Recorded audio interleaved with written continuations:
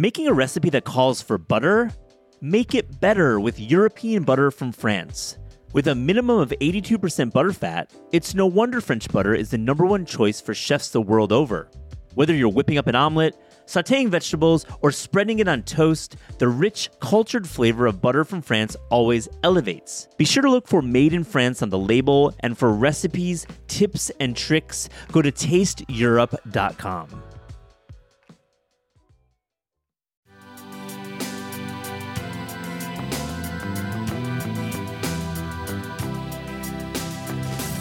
Restaurants, before they're open and after they're closed, are important to be considered critically. And the review is not simply about going there, eating, and saying what to get, what not to. It's about larger issues concerning urban development and who gets to open where and what type of chefs and what type of cuisines. You're listening to the Taste Podcast. I'm your host, Matt Rodbard. Ryan Sutton was the chief restaurant critic at Eater New York and is one of the most respected critics in the game. I wanted to invite him into the studio to talk about his career and some of the memorable stories he's worked on over the years. Does Ryan have any reviews that he regrets? How does he stay excited about dining out each and every night? And what is next for Ryan Sutton? He answers most of my questions in this amazing episode. I hope you enjoy it.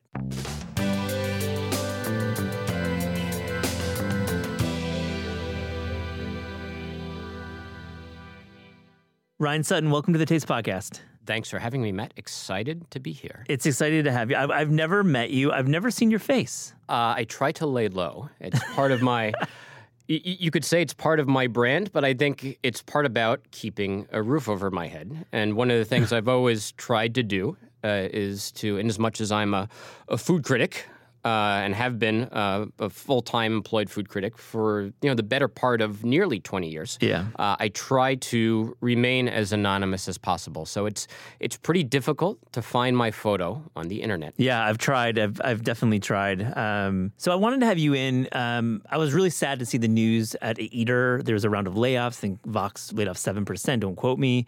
You were unfortunately one of the laid off, so your tenure at Eater is ending. Just take me through the day that news broke. Yeah, it was a pretty big surprise. In fact, that's an understatement. I would call it the shock of a lifetime. I had been working on, just more broadly speaking, the reason it was especially a shock is that for the better part of the past year, I had been working on what I thought were some pretty cool stories specifically regarding inflation, which is probably one of the single most, if not the single most important stories in not just in food writing or in food criticism, but throughout our larger economy, because it's things that folks are struggling with. And I had just kind of been wrapping up a larger project on that issue. So I was excited to get that going and hopefully get it out into the world.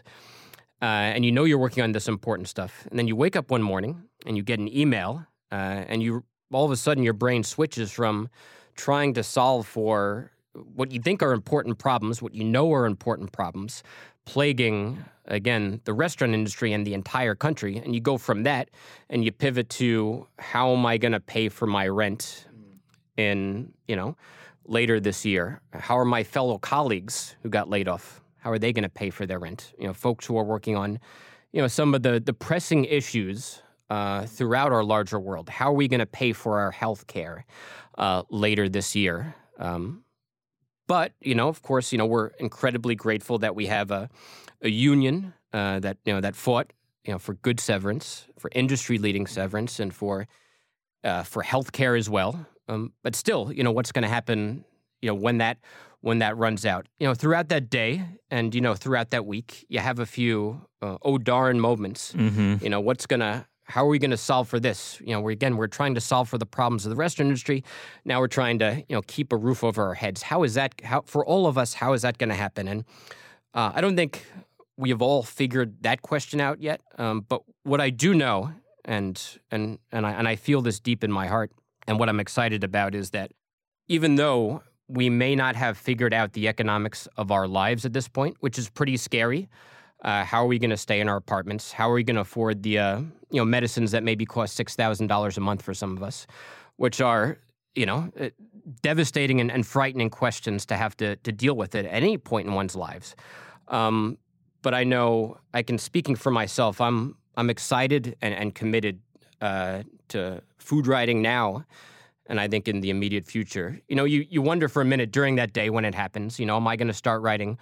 Nothing wrong with it, but, are you going to start writing, ad copy for, reverse mortgages or 1-800-CASH now? Again, nothing wrong with that. No, respect to ad copywriting. We all have to, again, all jobs are honorable jobs, for the most part. But, you think about that for a minute, and then you realized you're a trained journalist. I'm a journalism professor at CUNY. This is what we do. This is why I'm here. Our job is to, inject transparency into our larger world. And so I have every intention of continuing to write about food. I have every intention to continue reviewing restaurants. And I hope a lot of us who got laid off will. And I think it's all the more important, especially for restaurant criticism right now, because we're living in this world where the economy, even though we don't know where it's going to go, it's still pretty strong. Employment is still pretty good. In fact, it's great. It's at unemployment is at all-time lows as far as I can tell.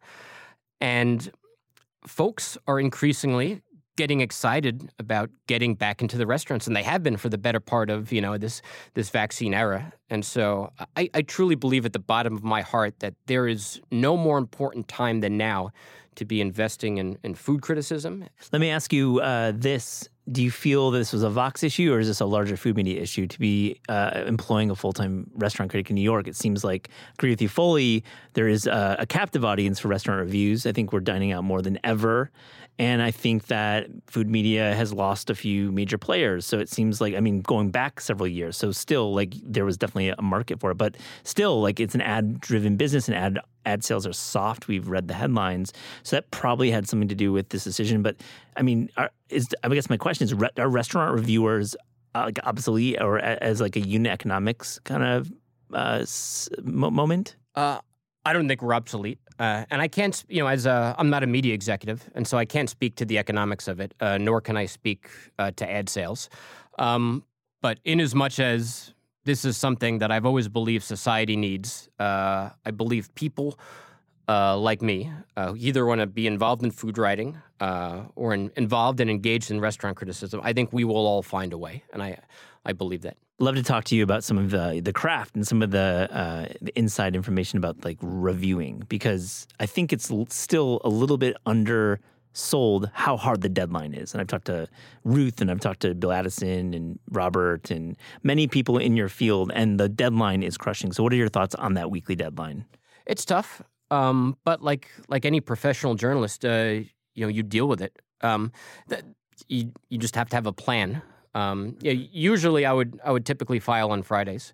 I would try to file, 2 columns a week, usually one shorter, maybe a map or something shorter, and then, a slightly longer piece at the end of the week, for publication the following week. You just have to know how long it takes. For me, it would, off the top of my head, you probably spend, 1.5 days writing, and then a half day cleaning it up, and then another half day on rewrites.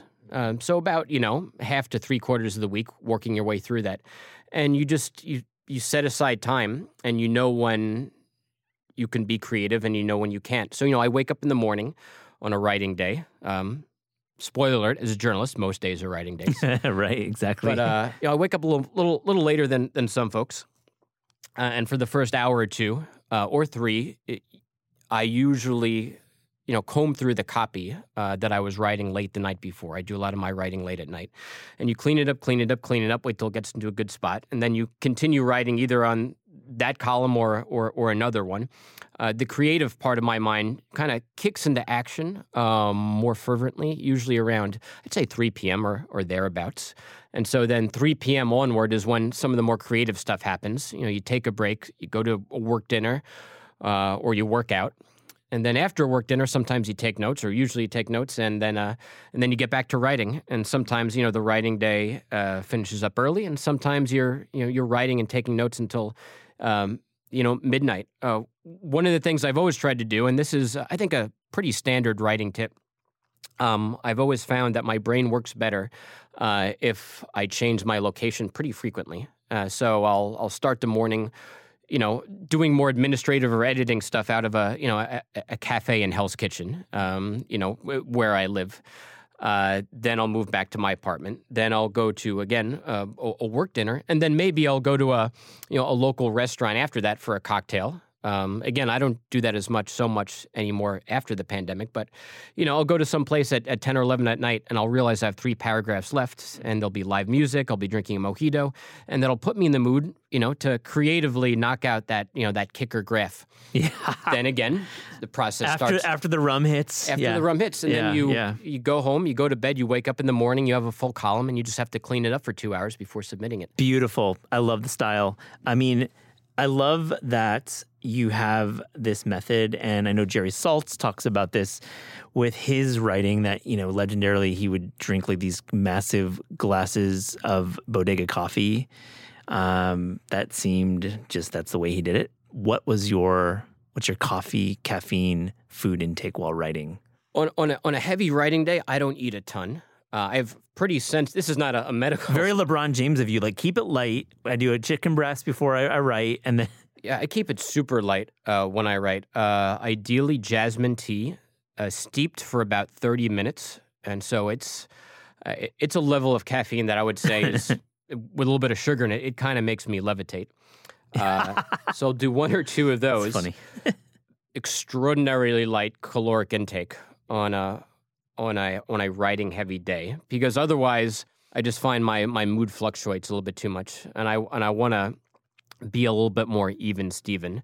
And then once I get the bulk of my writing done, then I'll take in some more calories. But I don't, I'm not withholding food. If I'm hungry, I'll eat. But it's usually pretty light. It's probably flatbread pizza with a little bit of tomato sauce and olive oil, something like that. When's your last day? Do you have like a last day? Do you have a last column planned? No, my last day happened when I got that email letting me know about the layoffs, and the last day was that day at 5 p.m. Interesting. So are you done writing for Eater, or is your byline going to appear? I believe they are done with the docket of what I have given them. Okay. I hope to freelance for Eater and Vox Media in the future. I think it's one of the greatest places folks can write about food, or one of the greatest places that folks can work who are interested in writing about food. So I don't know what the future is for me and them, but I hope it is a future on a parallel track or on a together track. I love it. I like writing for them, but we'll see what the future holds. I have my own plans, and they have their plans too. I love it. Well, we'll look forward to what those plans are. I do not want to spoil a good show, but I'm sure that it will be a good show. I would like to now look back at some of your work at Eater, and I have some specific questions about New York City, a city you covered extensively. And I think there's so many interesting things happening. You talk about inflation. We talked about the way the post-pandemic crowds have swelled. You've written about Resi. I'm going to get into that. I want to know first, though, about Rock Center. Like, what is your assessment of what the fuck is going on there? Because it is mind-blowing. It is confusing. It is kind of exciting. It is kind of disappointing. I don't want to name any names, but there's a lot going on at Rock Center. I think it's all of those things. I think you said it better than I probably can. And again, this is something I'm hoping to write about in the next couple of months. So I'm still digesting everything that's happening there. We think of the Ignacio Matos restaurant, Lodi, which is a reasonably expensive bakery. We have Le Roc, which is the kind of the high-end French brasserie, kind of bordering on fine dining. From the French at Carew, famously downtown and famously expensive. Correct. We have Naro from Hand Hospitality and the Atomix folks, the folks that brought us Atomix and Attaboy, and they have this, subterranean tasting menu restaurant near the ice rink. And on the opposite side of the ice rink, you have the King folks. Jupiter, who have an Italian pasta focused restaurant. And then you have a larger food court, which I have not yet been to the food court. I'm still kind of digesting it all. It's, when we think of larger curated restaurant developments in New York, I think everyone thinks about probably two separate things. Folks probably think about the Time Warner Center, now the Deutsche Bank Center, which is where Per Se and Masa, two of the city's most expensive and also heralded restaurants, reside. And you also probably think about Hudson Yards, formerly home to Tack Room. Milos, one of the most... I have to just laugh when you say Tack Room. Like, everything about that, just absolute thumbs down. We can talk about Tack Room later for sure, and I hope we do. But we think of these larger developments that were intended to be curated neighborhoods. When you think of the stereotypical Manhattan neighborhood, you hopefully think of a place where restaurants have opened up and came together organically over the process of years, if not decades. And I think of my Hell's Kitchen landscape. I think of all the great, Thai and Latin restaurants that have just been cobbled together there over the course of years.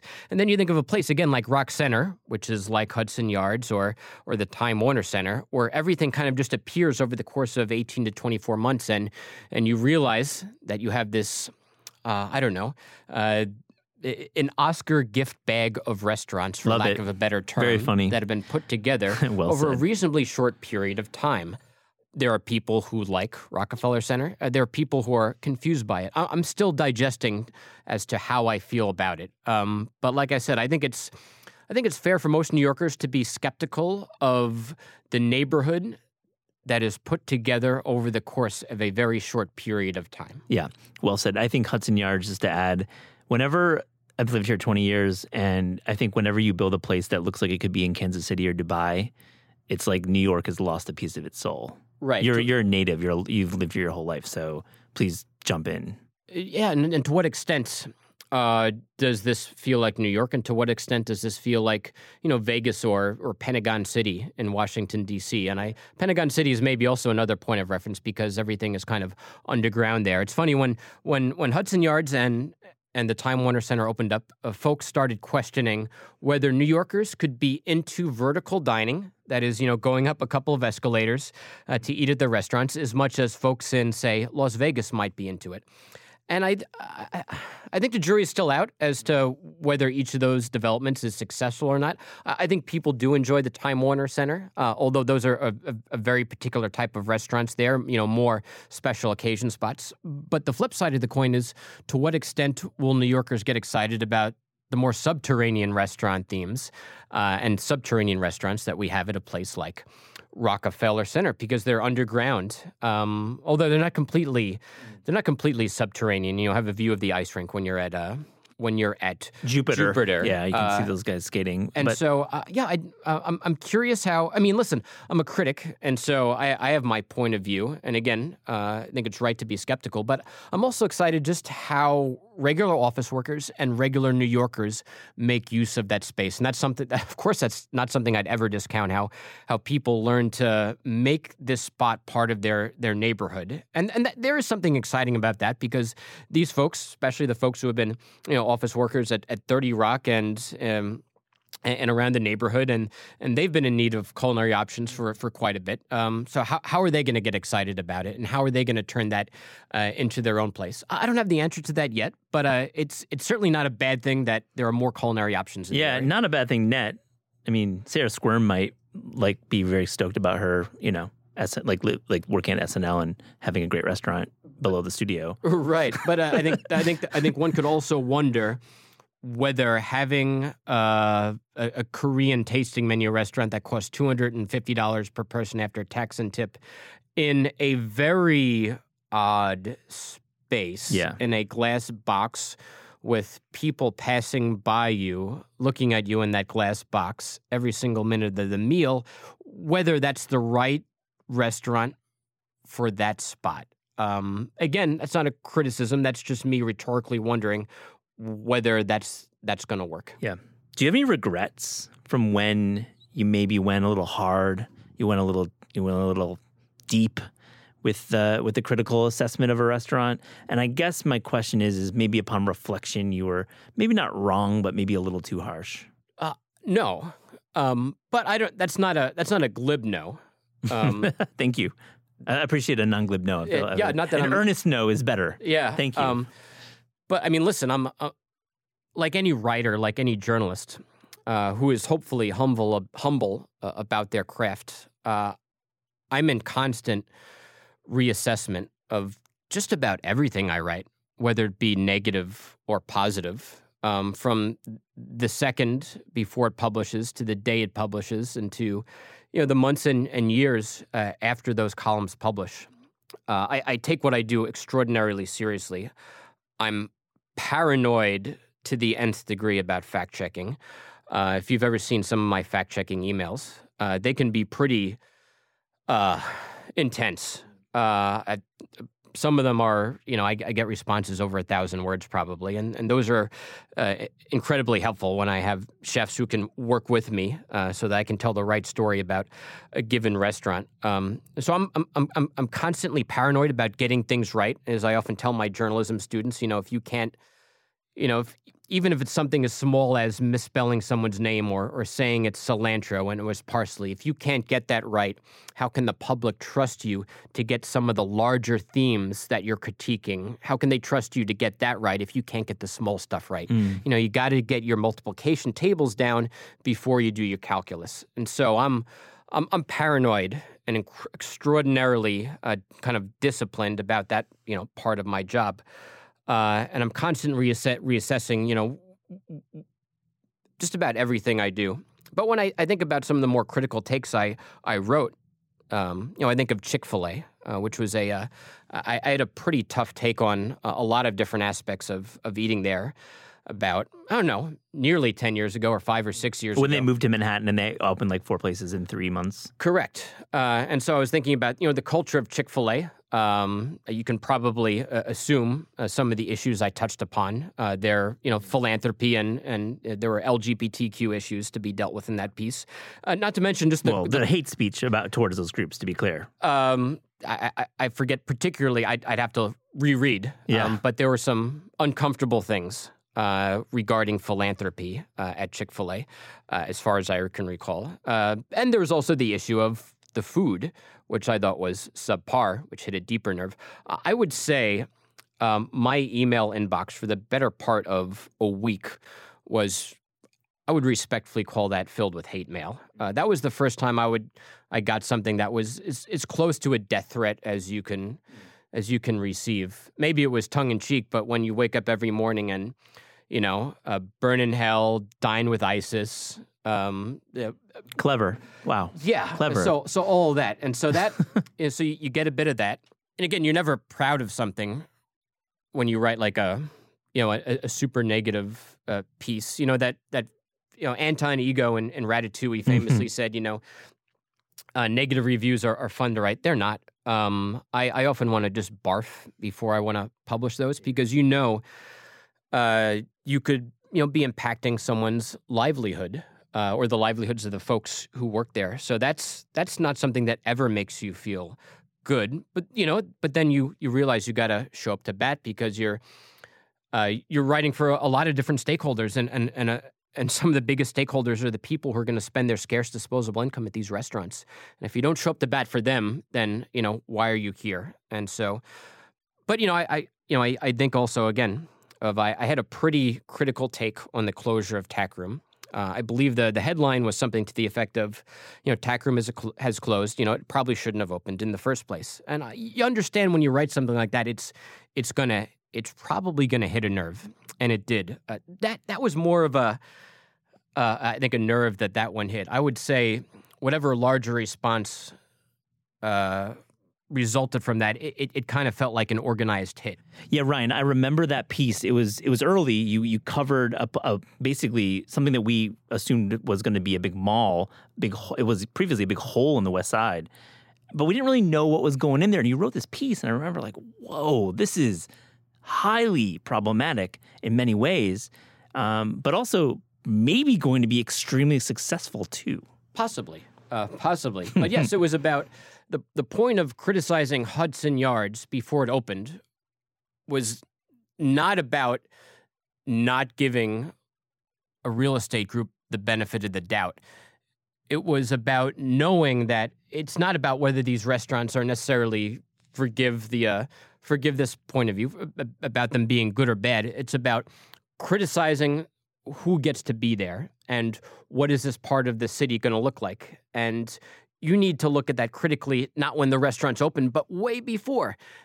But of course, when the restaurant's open, then you, of course, go ahead and review them. And some of them are good, and some of them are not so good. But then later on in the life cycle, when a restaurant closes, then you can still legitimate to think critically about whether that restaurant should have been in the first place and what would have been a better use of the city's real estate. So again, it's not simply about going to the restaurant and reviewing it while it's open.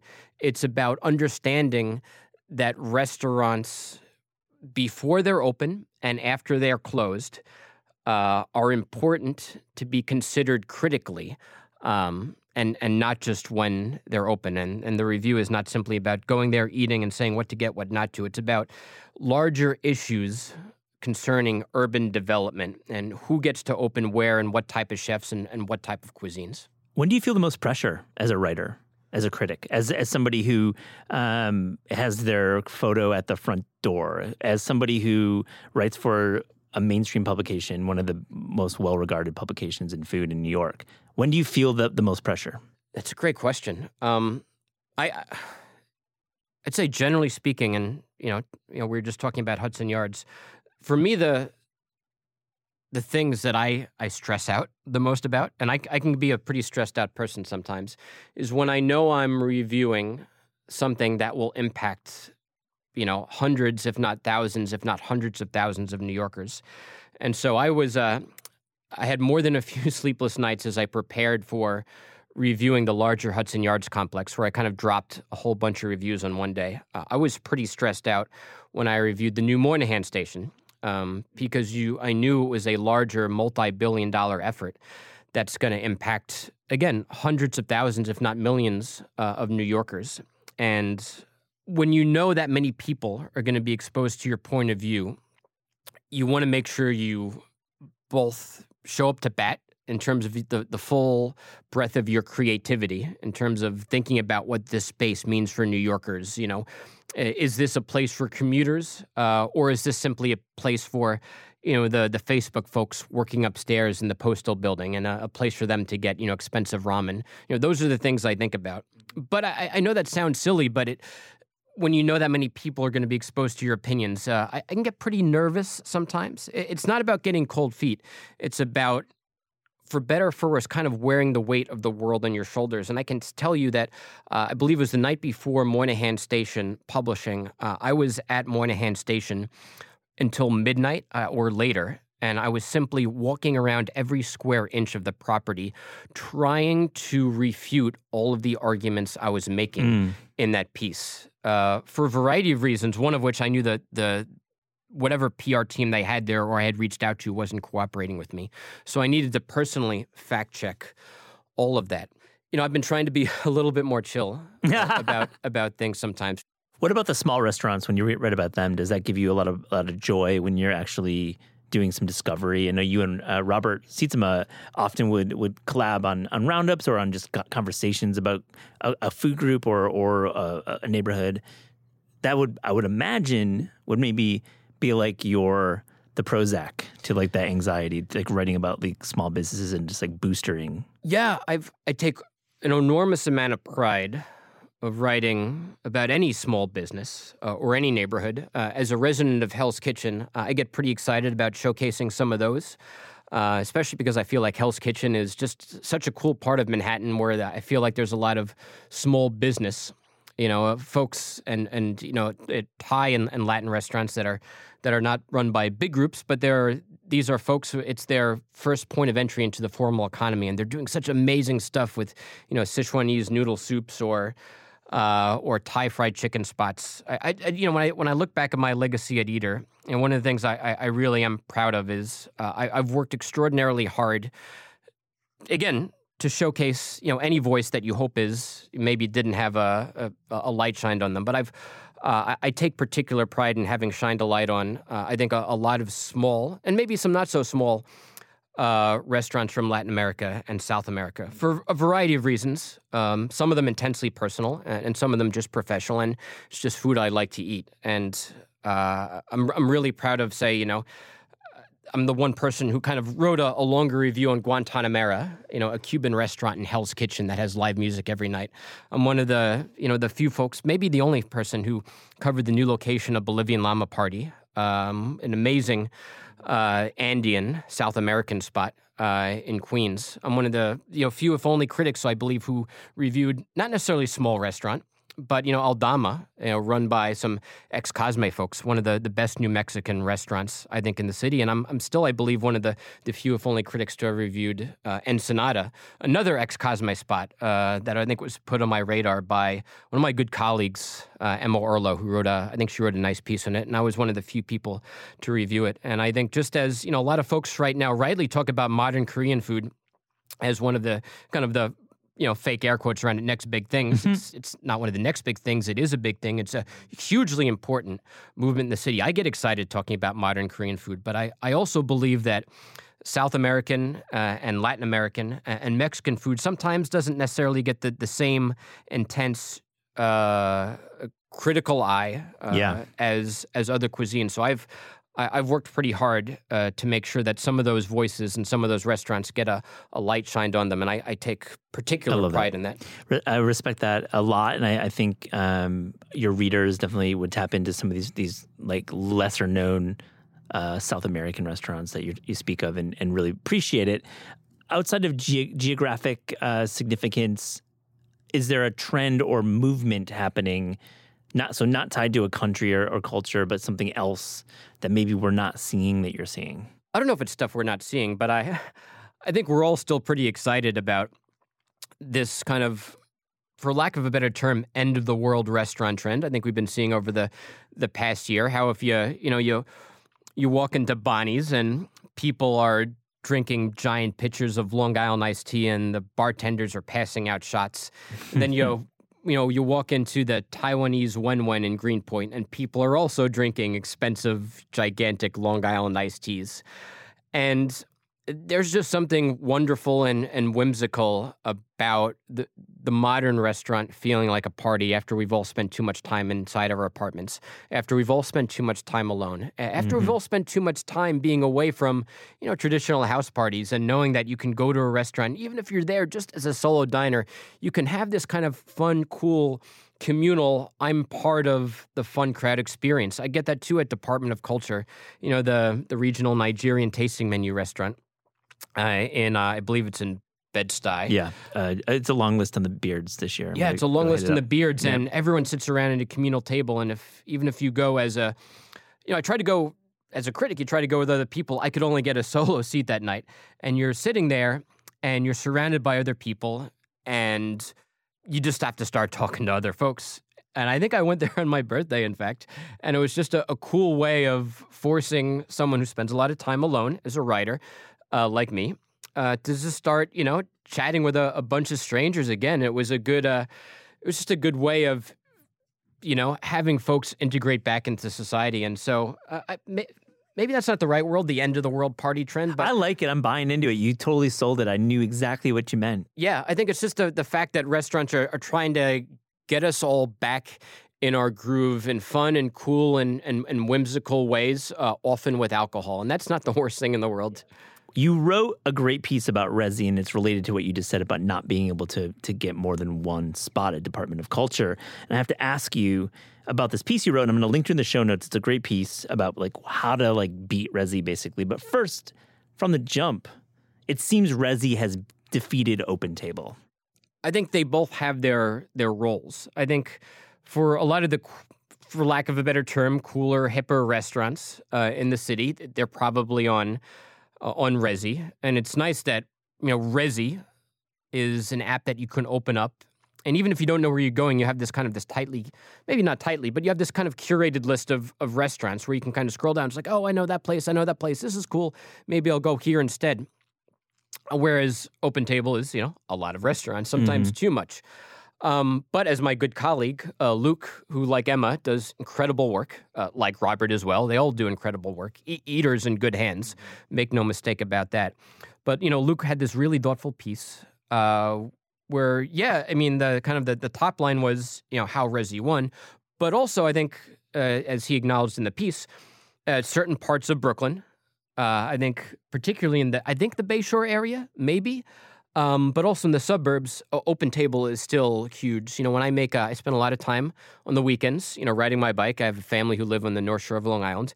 And if you make a reservation at a restaurant, it's going to be an open table. And so one way of putting it is defeat. I think another broader way of putting it is the market is segmented. You have Tak doing the prepaid. I'm going to spend $1,000 or two at the sushi omakase restaurant. Most of those are on Tak.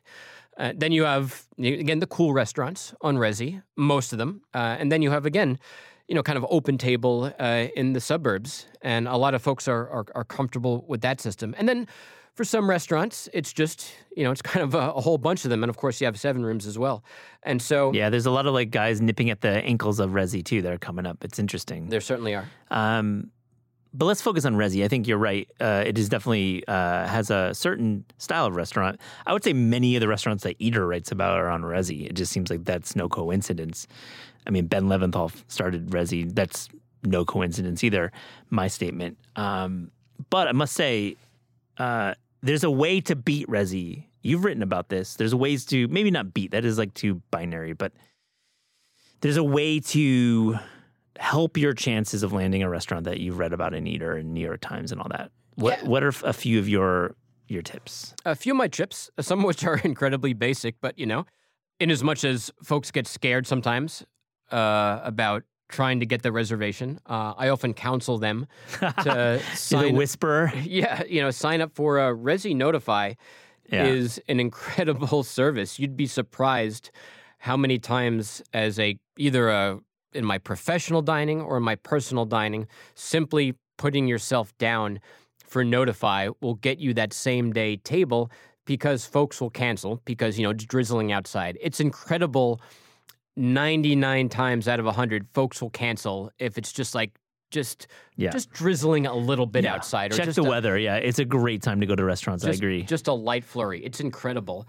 Humidity too seems to be another thing. If it's like really high humidity in July, you can go anywhere. It's like riding around an empty city. That's a great trip. Everyone's worried about their frizzy hair. I know, it's funny. I probably worry about it too. Like high end, I feel like if you're going to the high end places, humidity. I don't want to go and have a tasting menu when it's super humid. But you know what? It's reservations notwithstanding. I truly am a believer, and not everyone agrees with me at this point. If it's just you or it's just you and one other person, again, you try to get into Lilia.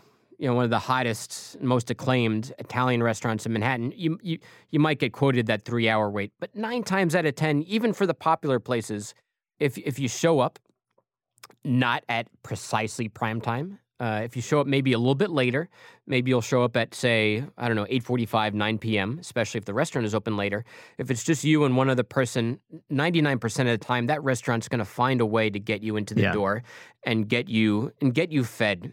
Because that's what restaurants do. They feed people, and they don't, they're not in the business of turning folks away. You might not get your favorite table, but, they'll find a spot for you at the bar. Even at restaurants where a lot of those seats are booked up. Restaurants rarely turn away folks who are hungry and who are excited about eating at a place. And if you're nice to the folks at the host stand, you're probably going to be eating there that night, just as long as it's not some 2-seating a night tasting menu omakase restaurant. Historically speaking, has there been an extremely difficult restaurant for you to book at, like anecdotally, that you've just had the hell of a time getting into that restaurant? No, actually, no. I'm pretty good. That's good. It's my job, so I have to be pretty disciplined at it. Famously, everyone had a hard time getting to Momofuku Ko when it opened up, in 2008, when they were one of the first folks to use a proprietary reservation It was the system. Worst. It was so bad. I was getting reservations there any given day of the week, just because you had to kind of, game the system a little bit. You had to game it. Yeah, I remember trying to book prepared. there. If I can give you a little context and just to my father was one of those folks who won so many 100th caller radio station contests that they actually had to tell him to stop calling. And he actually recruited me on certain days when he couldn't win anymore to call in. So I had a pretty fast finger on the mouse, for lack of a better term. I love that story, Ryan. I was always pretty good at getting reservations. But just, again, pulling back a little bit, most places I eat at, I'm just probably going as a walk-in. Yeah. And again, if you show up at Bonnie's, you might wait for 3 hours if it's, two of you at 7:30, or at least it was when it first opened up. But if you go at the right time and you plan it out right as a walk-in, you're going to be eating there that night and you're not going to be waiting 2 hours. Maybe you'll be waiting an hour, but you know what? Me waiting an hour, that's part of my entertainment for the night. That's me hanging around in the foyer of a restaurant, having a fun cocktail, drinking a beer, and people watching. And I enjoy those 60 minutes. Sometimes I even enjoy those 70, 80, 90 minutes. That's part of being out in New York. It's not just eating. It's about being part of this vibrant, pulsating scene. So true. Did you have like a crew you would dine with, or you still dine with? Yeah. Who are they? Like, you can say their names if you want, but like, are they people in the industry? Do you dine with your editor? Like, who? Yeah, obviously, you dine with your coworkers. You love them, and part of that is not just because they're amazing people, and you want to make sure that they're eating at these restaurants as well. And of course, they do that on their own accord. We all have budgets at Eater. Budgets differ for different folks, but you want to make sure that your opinion about a very specific thing that happens over the course of a single evening is not existing within a vacuum. Yeah. Let me say that again. In a different way.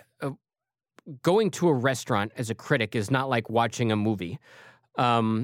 It's like watching The Godfather, but The Godfather has maybe a different plot line on any given night. And so you want to make sure you have other folks who are there to document some of the sometimes crazy things that happened with you. And then you want to go back to the office or Zoom or what have you in the pandemic era, and you want to have a good conversation about this. You want to say, hey, what did you think about this dish? What did you think about that dish? We were both there on the same night. Maybe you were actually there a couple nights before me and something different happened.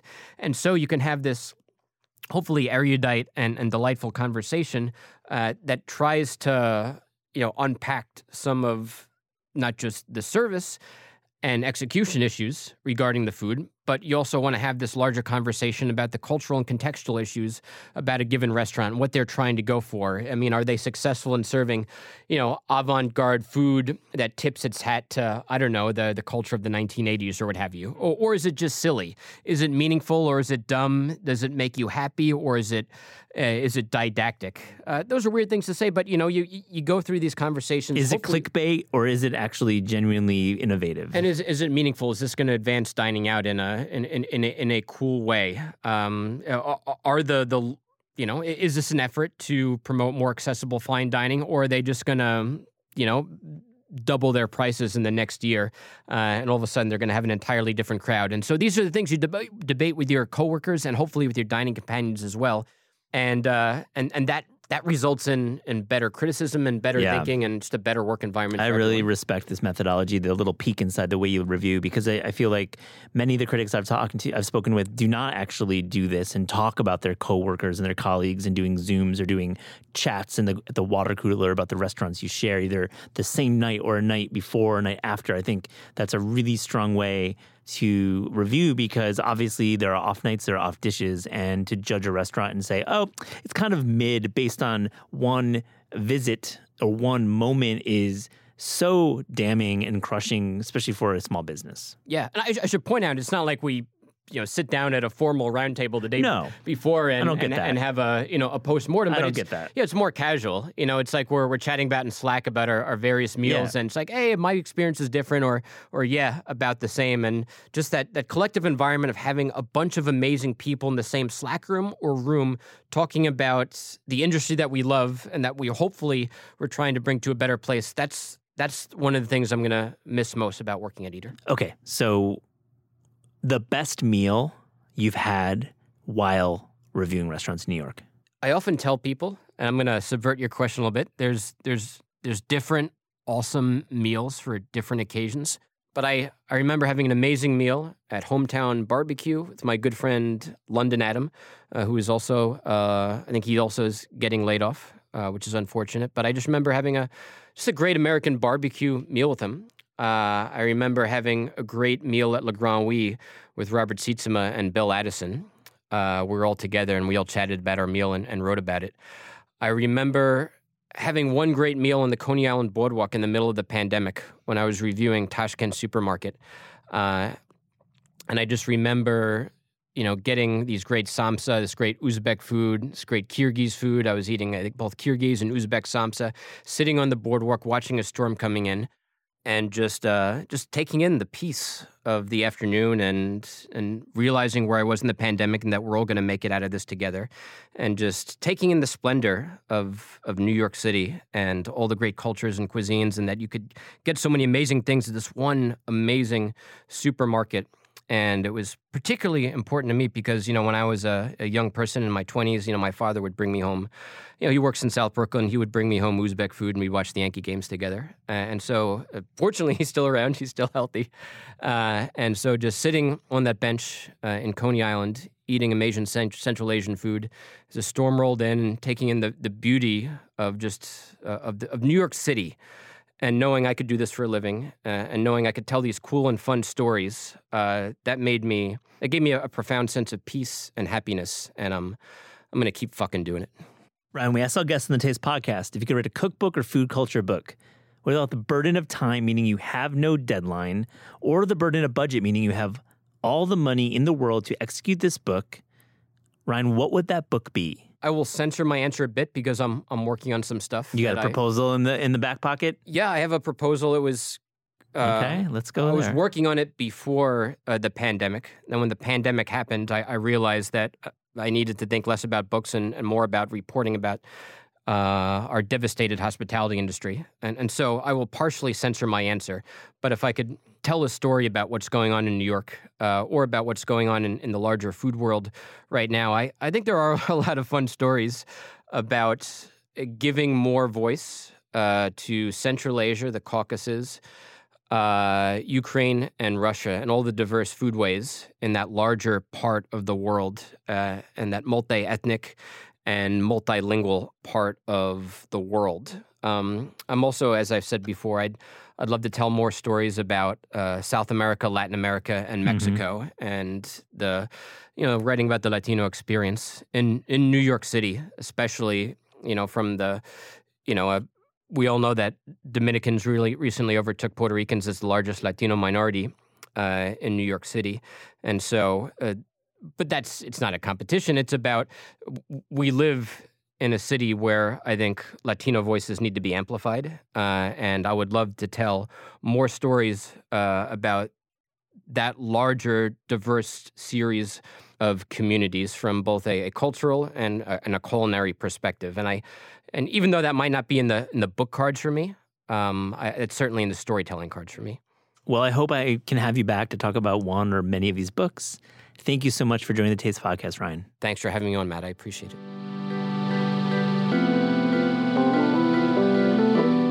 The Taste Podcast is hosted by Eliza Abarbanel and me, Matt Rodbard. The show is produced by Shalia Harris and Pat Stango and edited by Clayton Gumbert. Theme music by Steve Rydell. Visit Taste online at tastecooking.com and make sure to subscribe to our newsletter for updates on all cool things that are happening.